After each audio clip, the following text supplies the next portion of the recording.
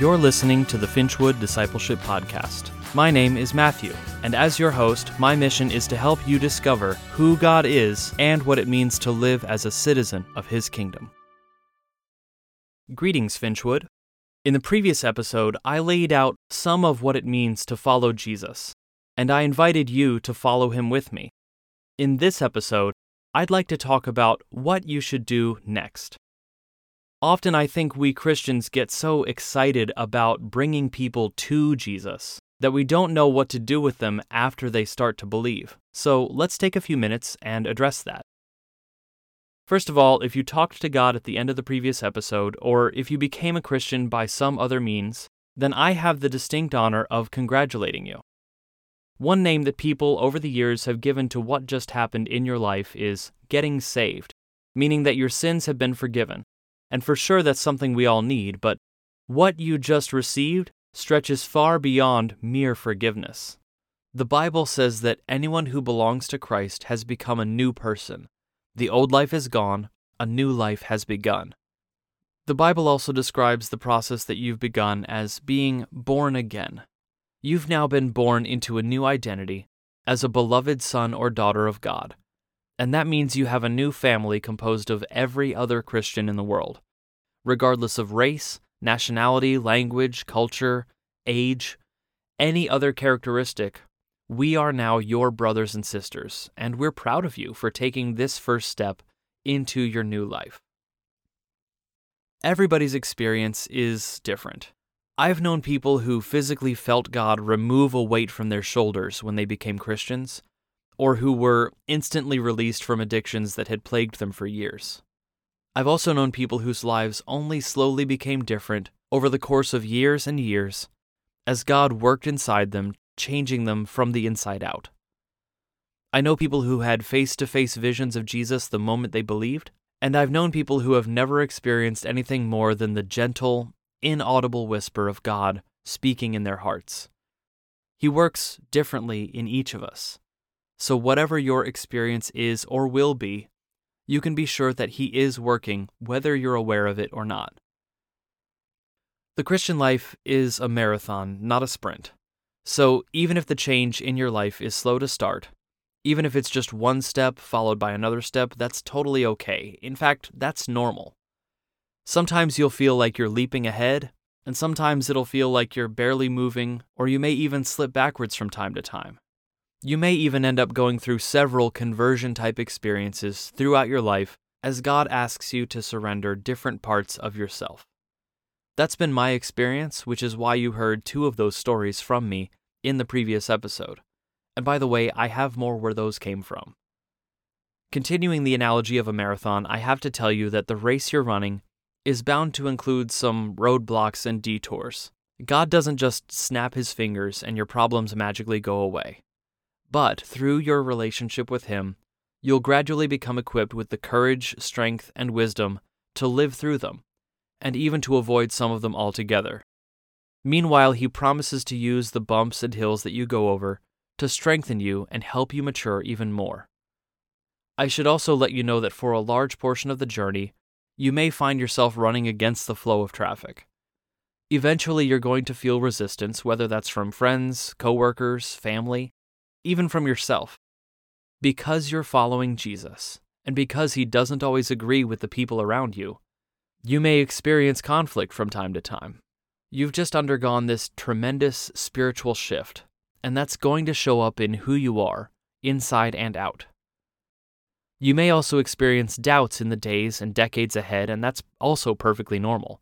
It doesn't mean you're a phony or that your salvation didn't stick. It just means that this life is hard. But that's part of what makes it worthwhile.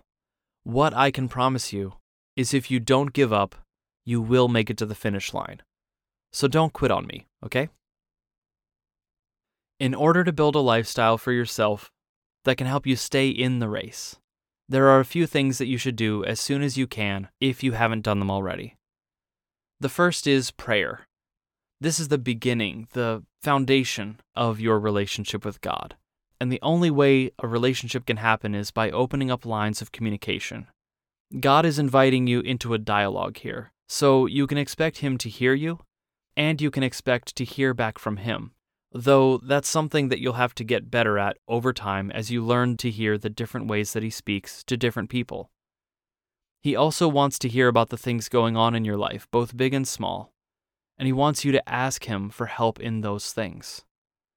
While you pray, keep inviting God to fill you with his Spirit, to live inside of you, and to become a part of who you are. The second thing you should do is repentance. In the previous episode, I shared the story about me getting saved when I was 3 years old, digging in my backyard when I wasn't supposed to. The part of that story that I don't usually tell people is that I think I remember going right back to digging after I prayed for forgiveness.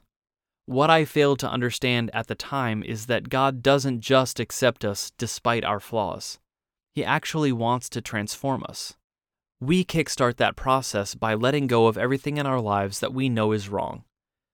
That's going to be hard, so keep praying, keep asking him for help. Also, finding fellow believers who will encourage you and keep you accountable is a great idea, which leads me to the third thing you should do, which is fellowship. I know I've already said this several times, but I'll say it again.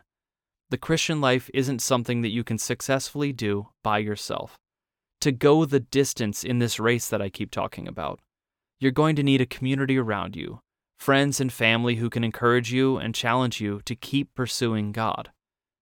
Definitely find a church to attend, but even more importantly, you need to find people you can spend time with regularly outside of a formal church setting, because most of your spiritual growth will occur in the context of those relationships. The fourth thing you should do is share your faith. Tell people what happened to you. This isn't just for new believers, but it's especially important in your formative days as a Christian. Get used to the idea of talking to others about your faith, whether they believe the same as you do or not. Just make sure to be gracious about it. Remember that you now represent God to people who don't know him yet, so try to give them your best. Of course, if you live in a country where it's illegal to become a Christian, you should be careful about how and when you do this. Wherever you live, talk to a fellow Christian and tell them what's happened so that they can celebrate with you. The fifth thing that I recommend is the Bible. If Christianity consists of knowing God and learning how to live as a citizen of his kingdom, then the Bible is your single best resource. Inside this book are thousands of years' worth of things that God has done and things that he promises to do.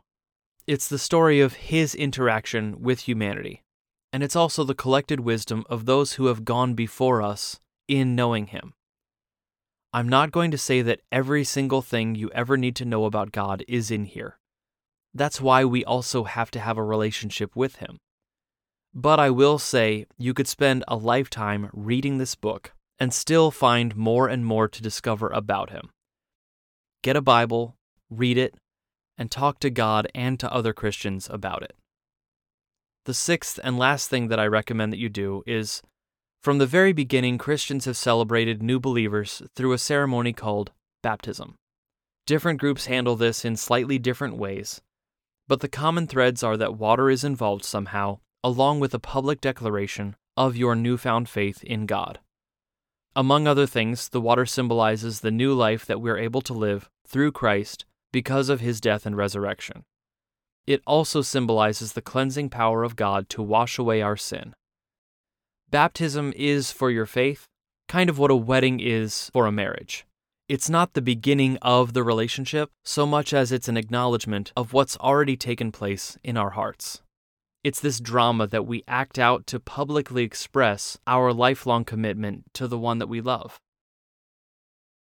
Now, each of those 6 items that I just placed on your to-do list, prayer, repentance, fellowship, sharing your faith, reading the Bible, and baptism, is rightfully the tip of its own iceberg, and it may take entire future seasons of this podcast to really explore the depth of meaning and significance found in each one. To that end, I'd like to invite you to join me in the next episode as I start the first official season of the Finchwood Discipleship Podcast, which will be about the basics. Before I sign off, though, I'd like to pray for you. God, thank you for wanting to be known, for coming to live among us, for dying and for conquering death so that we can have hope. Thank you for promising to place your Spirit within us and to be with us in the ups and downs of life. God, I pray right now for each of the people listening to this podcast. First of all, for those who are still on the fence, if they're waiting to see what kind of God you really are, show them. Let them know how real and how worth it you really are. For those who did say yes to you, please confirm and solidify the decisions they each just made in their hearts to follow you. Give them strength and persistence, surround them with the right people to cheer them on as they run this race, and keep their minds and hearts focused on the prize waiting for them at the finish line, which is you. Help us, help them and me, to be transformed, to become more like you. Make us the best disciples we can be. Thank you for everything you're going to do through Finchwood and in each of our lives. You're good, and we trust you. Amen.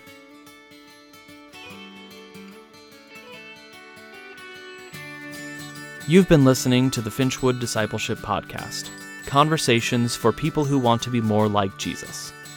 If you enjoyed this episode, then please subscribe now and consider sharing it with your friends. For more information about this episode's topic, or to continue the discussion, please consult the show notes. See you next time.